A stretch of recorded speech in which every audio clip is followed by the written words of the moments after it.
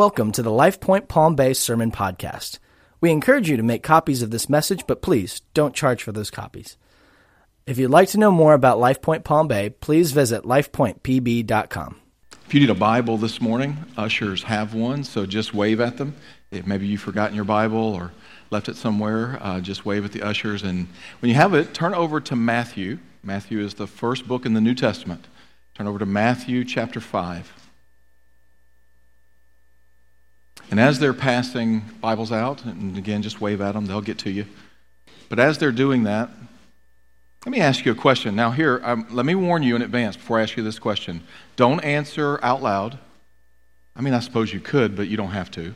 Don't answer too quickly, all right? And don't give me a church answer, all right? It's a very simple question. Are you happy? Are you happy? You know, it was interesting this week. I Googled that phrase, are you happy? All kinds of stuff pops up. One of the things that popped up was Oprah Winfrey's website. And there was a test that you could take to find out if you're happy. So I was curious if I was happy or not, so I took the test. And it came at 23 questions. You go through and you submit it, and it comes back. And I found out I'm a happy person, all right, from Oprah's website. Now, I could have been a happier person. I would have scored higher. There were some questions I knew how I was supposed to answer, but they weren't biblical answers, and so I didn't give them. And so on a scale of, I guess if you scored 50 to 74, you were considered in the happy range.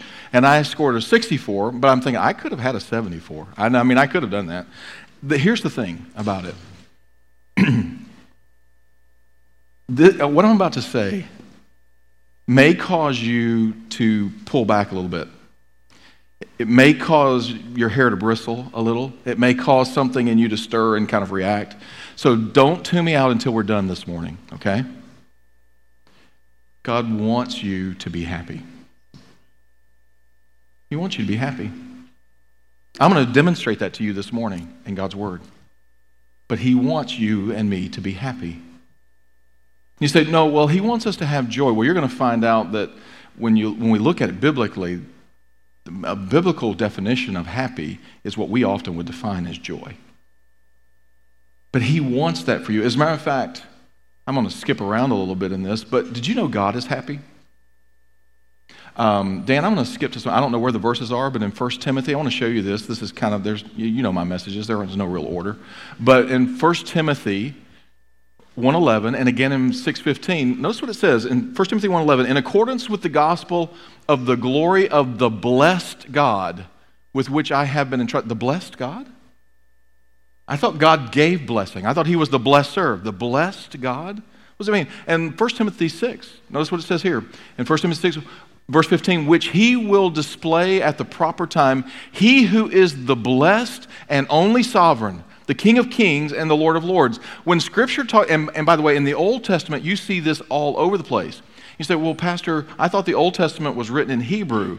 And how can you say that you find this word blessed or happy in the Old Testament? Because if you take the Septuagint, which is a Greek translation of the Hebrew Scripture, you will find the same Greek word that we're going to look at this morning all over the Old Testament.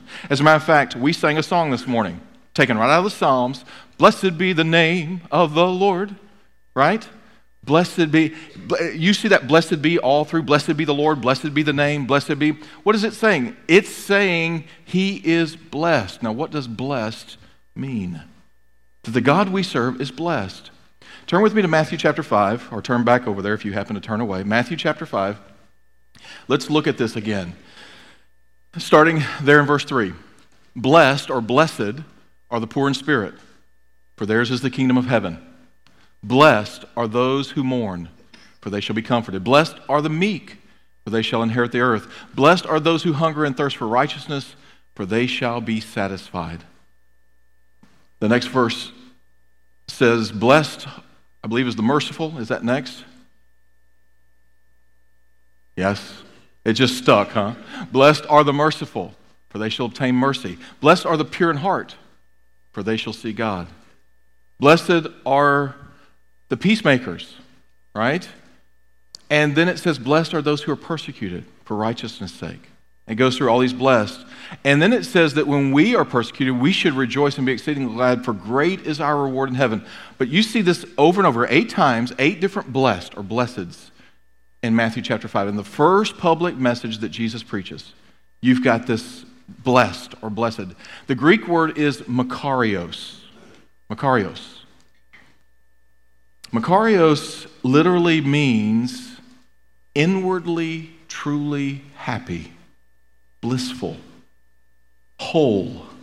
It's an interesting word. As a matter of fact, if you go back in classical Greek, Homer used this word when he's writing about the gods, the Greek gods, and which again is mythology, but it helps us understand how the Greeks understood this word.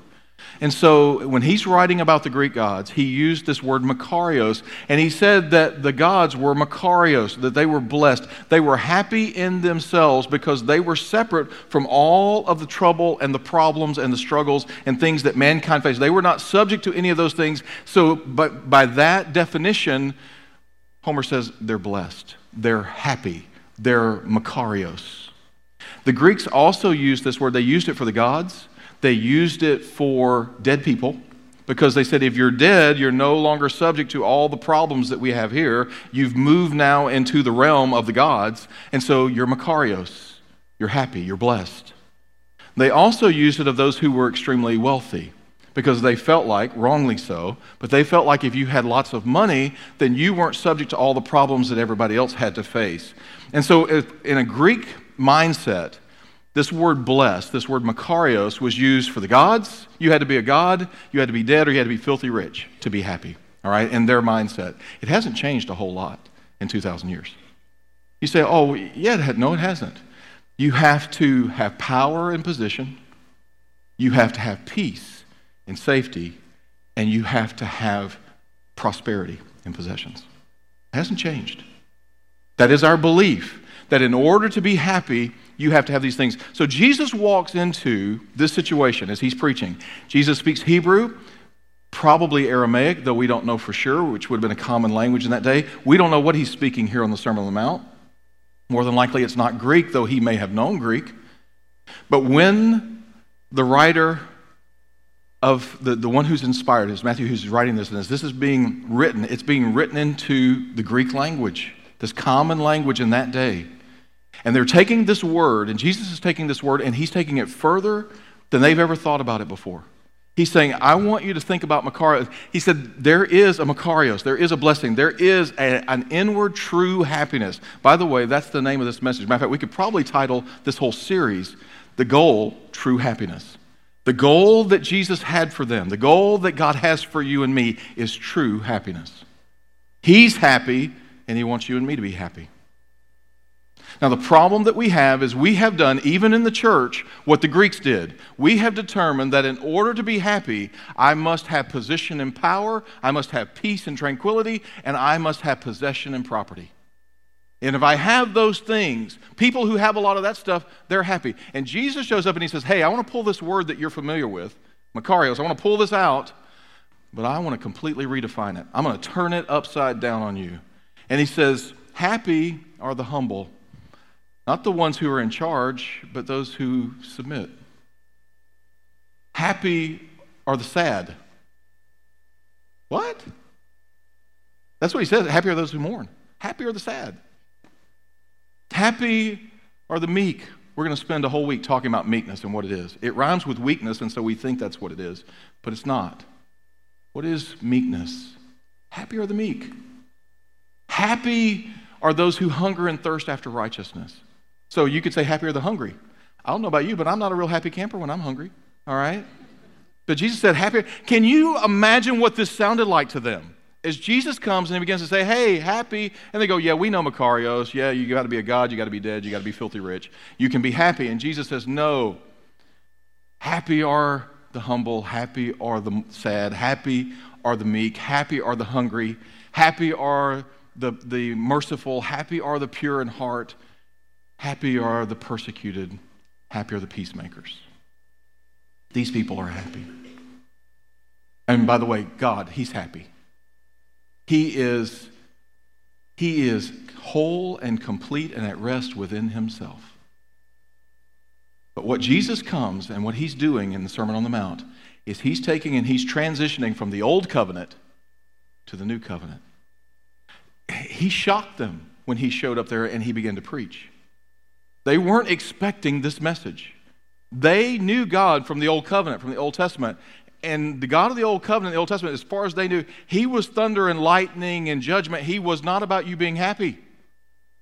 That's not God as we know him, not as they knew him. He didn't care about your happiness, just your obedience.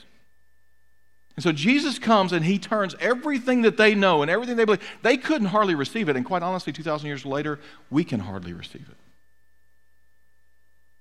That God's goal, his goal for you and me, is true happiness.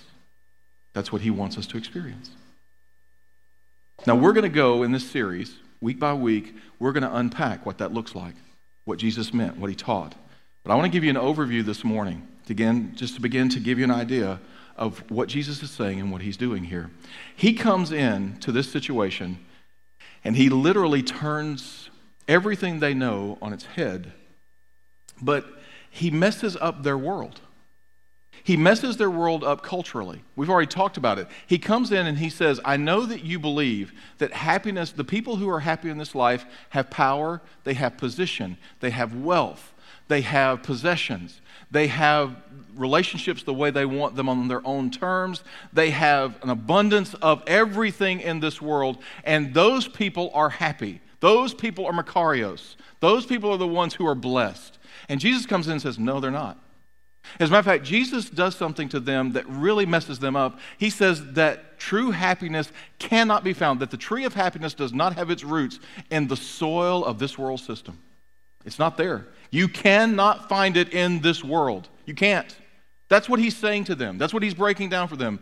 The goal of the Father, the goal that Jesus says, I have for you, the goal of the new covenant is that you experience true happiness, but it cannot be found in this world. It can't be found. Culturally, he messes with the way they think and what they're thinking about and what they believe. And honestly, he's still messing with what we believe today too. Because if we're completely honest, and if the Lord allows and he reveals our own heart, because sometimes we don't know our own heart, but if he reveals to us what we really believe and what we really think, we really do think that if I had more money, life would be better. I would be happier.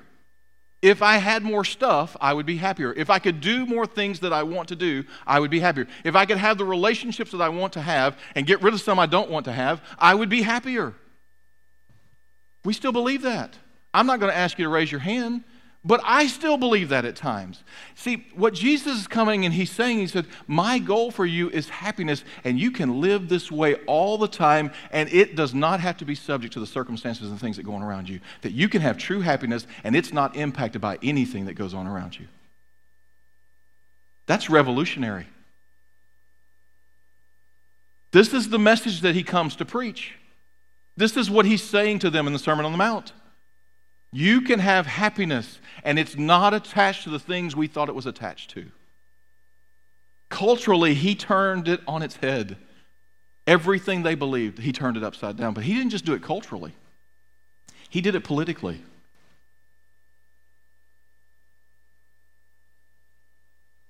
They're looking for a Messiah. The Jews have been looking for, there was a promised Messiah hundreds of years before. They are anticipating a Messiah. Jesus comes onto the scene, and there are those who begin to say, he's the Messiah. He's the anointed one. And they're right. He is Messiah.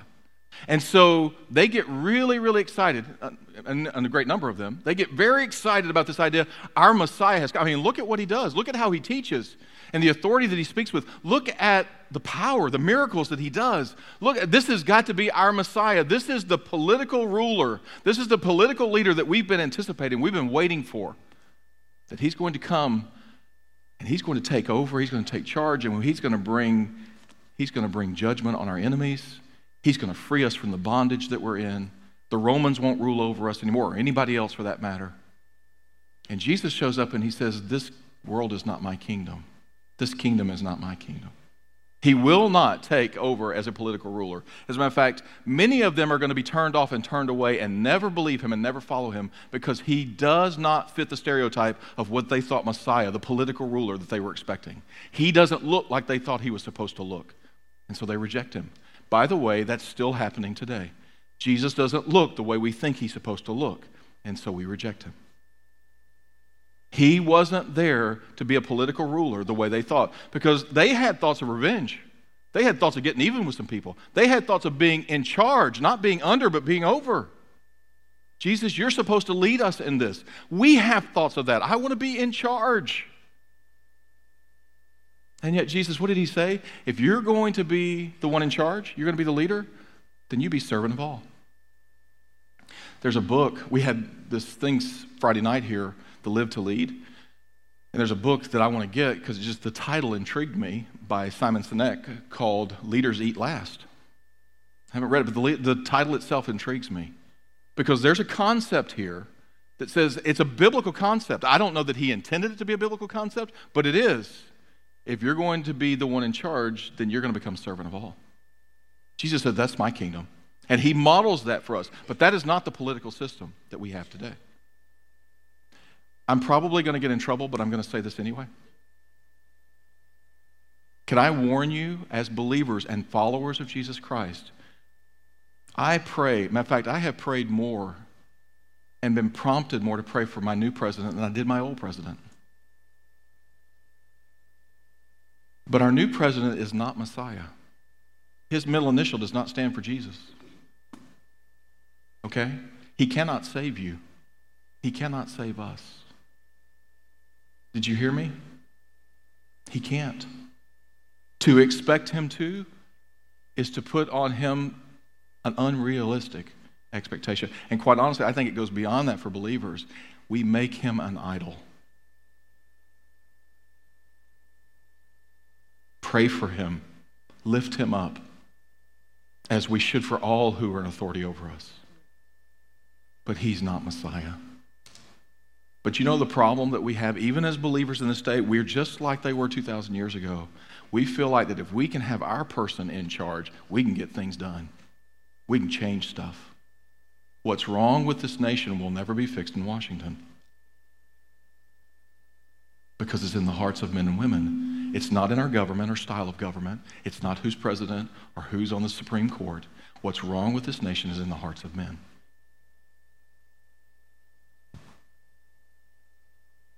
So he politically came and turned it on its head. He culturally turned it on its head. And then he came, I'm about to do the thing you're not supposed to. I'm going to talk about politics and religion. You're not supposed to talk about either one of them. All right? He came and he turned religion on its head. He was talking to the most religious people. They were so religious. They were law keepers. They were rule keepers. They knew what it was to sacrifice and to follow rules and follow law. And they were earning God's favor based on their performance, which, by the way, is the heart of every religion. Every religion, I don't care which one it is, every religion, you can bring it and show it to me. I will show you in that religion that it is based on the adherents, those who are followers of that religion. They are earning whatever it is they're earning by their performance until you come to Christianity. And Jesus comes and says, you cannot earn anything. You cannot perform well enough to receive my blessing. You won't be happy because you performed well. That's what he's saying. Happiness isn't based on your performance. As a matter of fact, all of the Sermon on the Mount is a turning from doing, because they understood doing, performing, and possessing. That is the heart of a legalist. I'm going to do, I'm going to perform, I'm going to possess. And he comes and he says, no. My message to you is you will receive and believe and be changed. Well, I prefer the do, perform, and possess. Don't you? In many ways, I mean, let's be honest. In many ways, isn't that simpler? Isn't it simpler to say, just tell me what I need to do. Tell me what the rules are. Tell me what it is I'm supposed to accomplish. I will do that. I'll do my part, and then you do your part. And the Lord comes back to us and says, I did that. That's what the whole Old Testament, the Old Covenant is about, is me setting up a system like that, where I do my part and man does his part. The problem is man can never do his part. And so then we keep changing the goalposts. We keep moving the goalposts. We keep changing the rules. So that I can't live up to this, but I can live up to this, so I'll make this the new standard. And you wonder why culture looks the way it does, why society looks the way, because we keep moving the standard. We keep moving the goalpost. Jesus comes and he says, happiness is not based on how you perform. Happiness is on the inside. My kingdom is on the inside, not on the outside. I'm going to do this work within you that will change you. Makarios. Can I tell you, it was probably 30 years ago now that I first began to really look at the Sermon on the Mount. I had to. It was part of things that I was doing. And I came into it with this mindset of a legalist. I was a religionist. You say, what's a religionist? Let me tell you, when I say he turned religion on its head, there were 4 primary religious groups in that crowd that day that Jesus was talking to. They were part of Israel's culture in that day, 4 religious groups. You had the Pharisees. The Pharisees would be traditionalists. All right? Traditionalists would be, we've always done it this way. This is how God's blessed in the past. This is what he said in the past. This is what we're supposed to do. We keep repeating, we keep doing what has always been done. That was the Pharisees. Then you had the Sadducees. The Sadducees, and that dumb joke that you've heard, they were sad, you see. No, that is, all right. But the Sadducees they really weren't that sad. Actually, they would be compared to the liberals of our day. Their belief was, hey, it's not about tradition, it's about relevancy. It's about what's going on right now and having a message that's palatable and relevant for the culture today. So we change whatever that means, we change whatever we need to so that it's palatable, it's relevant, it's something that appeals to us. It doesn't necessarily mean it's biblical, it doesn't mean that it's right, it just means it's something people will receive. You had the Essenes. The Essenes believed that there was righteousness in separation. Let's separate from the world. Now, on the face of that, that's true. We are to be different from the world. But their whole belief was geographically separate. I'm going to take and move myself far enough away from whatever's bad, whatever's sin, whatever's unrighteous, and then I'll be righteous, I'll be good, I'll please God because I have geographical distance between me and whatever bad is going on. As I'm going through these, do you still see these today in the church? They're still here, aren't they? We have the Pharisee, the traditionalist. It has to be done this way because that's the way we always did it. And that's how God blessed in the past. We have the Sadducees, the liberals who say, no, it has to be relevant for today.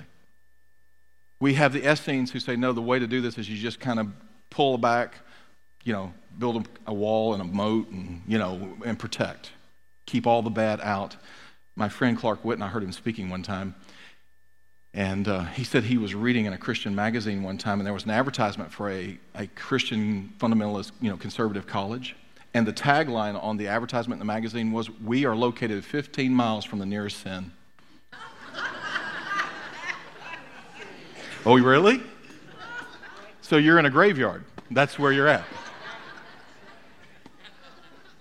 And all of you are dead. You're in a graveyard and you're all dead. Let me know where that place is that you're 15 miles from the nearest sin. But see, we have that belief, that thought, right? If I can separate out from the bad stuff, then I'll be okay. I'll be righteous. And then there was one last group, and they were the zealots. And they felt like that you overcame by power and force. So let's have a rally and a march. Let's unite together, let them see the error of their way, and force, we're going to come against and force change. You have the same 4 groups today. It hasn't changed in 2,000 years. So Jesus' message is just as relevant today as it was then. Because he comes to all of them and he says, you're all wrong and you're all miserable. You're all wrong and you're miserable. And my goal for you is true happiness. Because you keep fighting, you keep believing that happiness is found in the things that you can see in this world around you. The traditionalist says, I can see the things that I've known all my life and I'm comfortable with, and I like those things. And by the way, just because it's tradition doesn't make it bad. It also doesn't automatically make it right. Okay? It could go either way. It's not bad because it's traditional, and it's not right because it's traditional. I've shared with you before, when we do the Lord's Supper, we have that cloth that we put over the Lord's Supper. You know, that very pretty lacy white cloth that we put over all the elements on the Lord's table? I remember asking one day, I started doing a little research, why do we have that white cloth? I thought it had some great spiritual meaning and representation. No, back in the days when you didn't have air conditioning, they opened the windows and the flies would come get on the stuff, so they put a cloth over it to keep the flies off. But you know, what if we split a church over? We got to have a cloth. I got a white lacy one, pretty. It's got to be this one. It's got to go on. It's got to have a little ring in the middle so you can pull it up. You know, and churches have split over less. Tradition is not bad, but it may not necessarily be godly either. It may have been practical in a moment, but not practical any longer. By the way, I don't care if they keep putting it on there. It's fine. It's pretty. All right? Makes no difference one way or the other. But it has no spiritual meaning.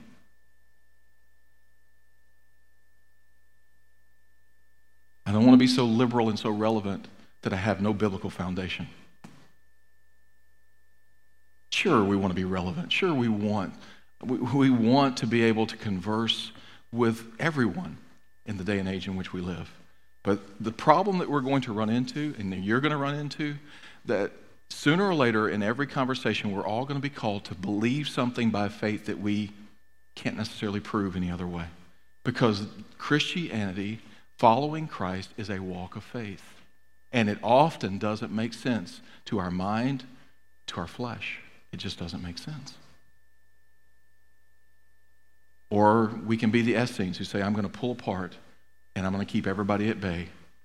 And we're going to be righteous and godly because we've got distance and separation. You know, the problem with that is wherever you go, you're still there.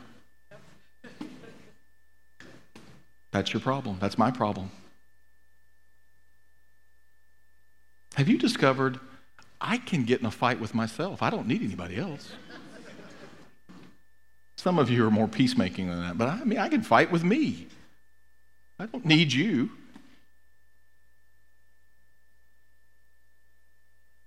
Wherever you go, you're still there. You're not going to run away from sin. You've got to be changed from the inside. I've got to be changed from the inside. Jesus comes and he's telling them, I've got a better way. And he's saying the same thing to you and me. Can you imagine what life would be like if I had a happiness, a true happiness within that was not affected by what went on without? Let me ask you, do you think there would be less alcohol abuse in our country? How about drug abuse? Think there'd be less? How about pornography or other social ills like that? You say, well, these things are addictions. Yes, but addictions have at their base a desire to find peace and wholeness and happiness. People don't have addictions because they just love the addiction. They're looking for something. We're looking for something. We're looking for what Jesus said, I came to give you. True happiness, wholeness, a rest within, a joy within that does not have to change because of what's going on without. Now, do I always live that way? No, I don't. Any of you always live that way? Anybody here that's figured that one out yet? I can tell you this, I live that way more now than I used to. But here's what I believe.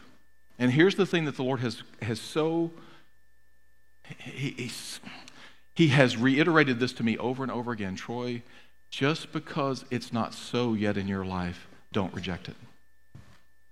Don't reject it just because it's not so. See, I think that's our problem sometimes. We try to reject what isn't real yet, what we don't experience all the time. I'm going to reject it because I feel bad that I haven't somehow achieved it, because I'm a legalist. I'm thinking I haven't done the right thing, performed the right way, so I don't yet possess what it is I'm supposed to possess. I want you to understand something. Jesus came and he said, if you're in Christ, you already have this in you. Now, if you'll let me, I will transform from the inside out every part of your life.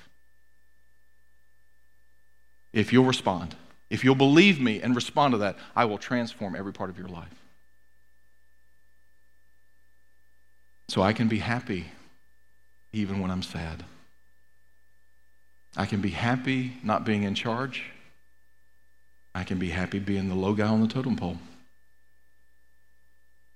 I can be happy when I'm in relationship with those that I love, and I can be happy when I'm all by myself and there's nobody but me and Jesus. I can be happy when everybody's healthy, and I can be happy when someone dies.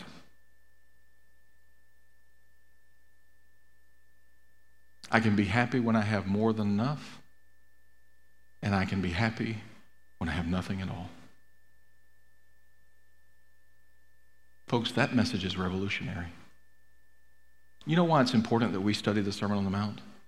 It is my belief that the greatest demonstration we will ever have to a lost world that Jesus is exactly who he says he is when we live this way.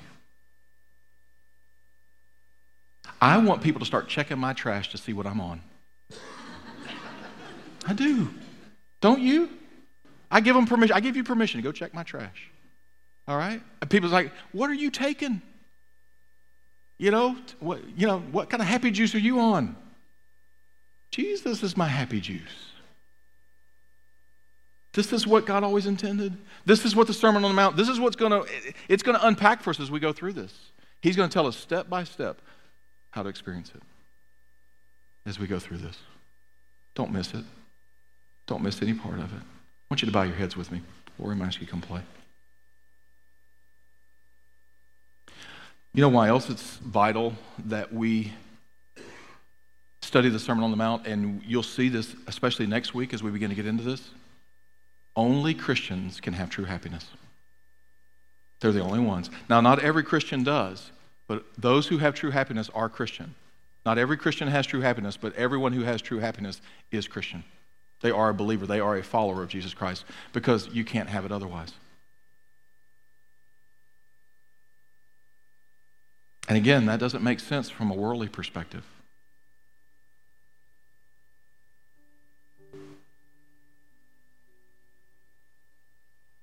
So I want to do something this morning. Can I ask you a question? Do you know Jesus? Do you know him? I didn't ask you if you had religion. I didn't ask you if you were a Pharisee, a traditionalist, who followed the traditions of the past. Or if you were a liberal and socially minded and big on social justice and caring for the common man. That's all great, but that's not what I ask you.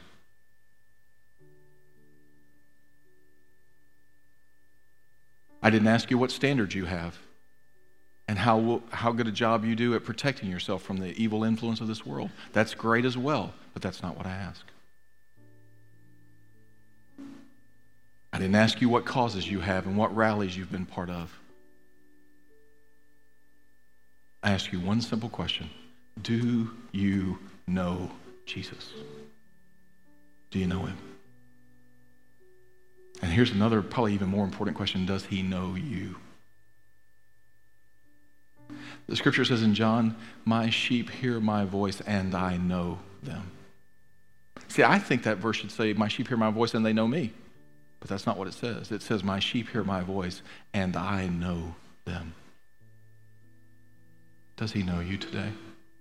And you say, I'm not sure I've done enough, Troy. Now that you asked me that question, I'm squirming a little bit. I'm not sure if, I did some stuff this week or this month or in my life. Or I haven't really performed so well. I'm not doing everything I'm supposed to be doing right now. That, again, is not the question. That is the mindset of a legalist. That's the thought process that Jesus came to turn upside down. You do not know him and he does not know you based on your performance. You know him and he knows you based on the fact that you have received his revelation to you of who he is. You have believed it. And he has said, I make you part of my kingdom. You are mine and I am yours. Not because of what you do, but because of what you believe.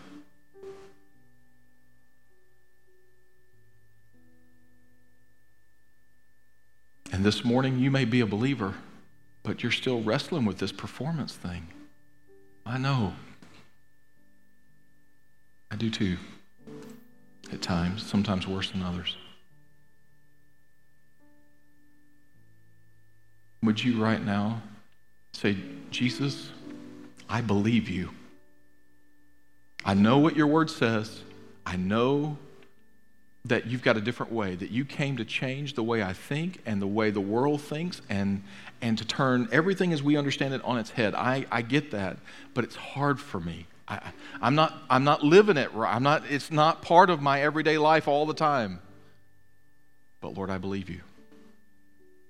See, that is the first step in this, is I quit arguing with the Lord over what I couldn't understand or what I couldn't live and just simply said, Jesus, you said it, I believe it. I believe that what you say, Lord, is possible for me. It's more than just possible. It's a promise for me. And I want it. I want it. Could you tell him this morning? Jesus, I believe it's possible. You promised it, and I want it.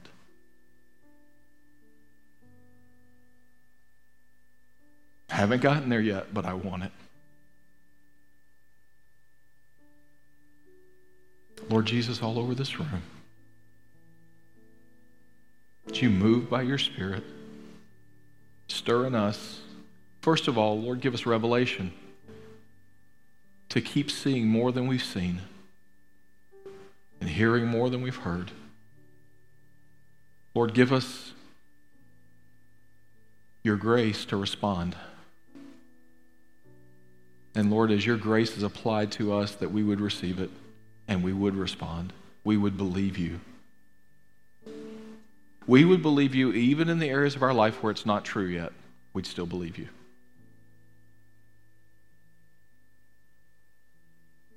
And Lord, I would say this morning, I believe you. In the areas of my life where it is not true yet, I believe you. I thank you for what you've done, but I anticipate that you're going to do much more. And I want it. We want it. We want you, Jesus. We want you. Lord, allow us to be truly happy people. Not as the world defines them, but as you define them. Allow us to experience the supernatural.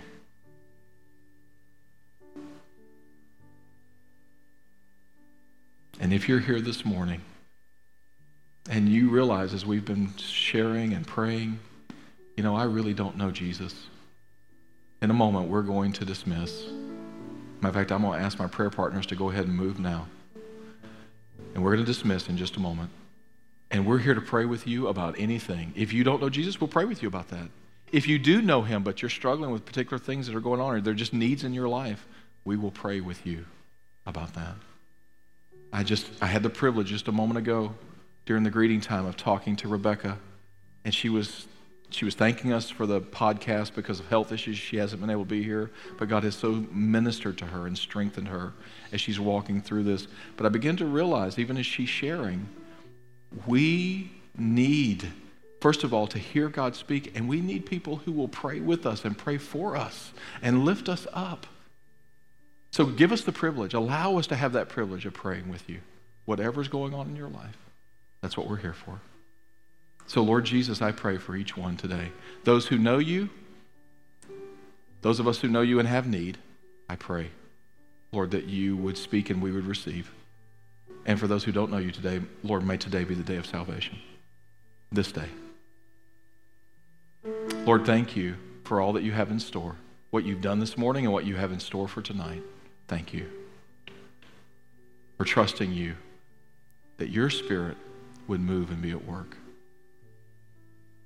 And we pray this in Jesus' name.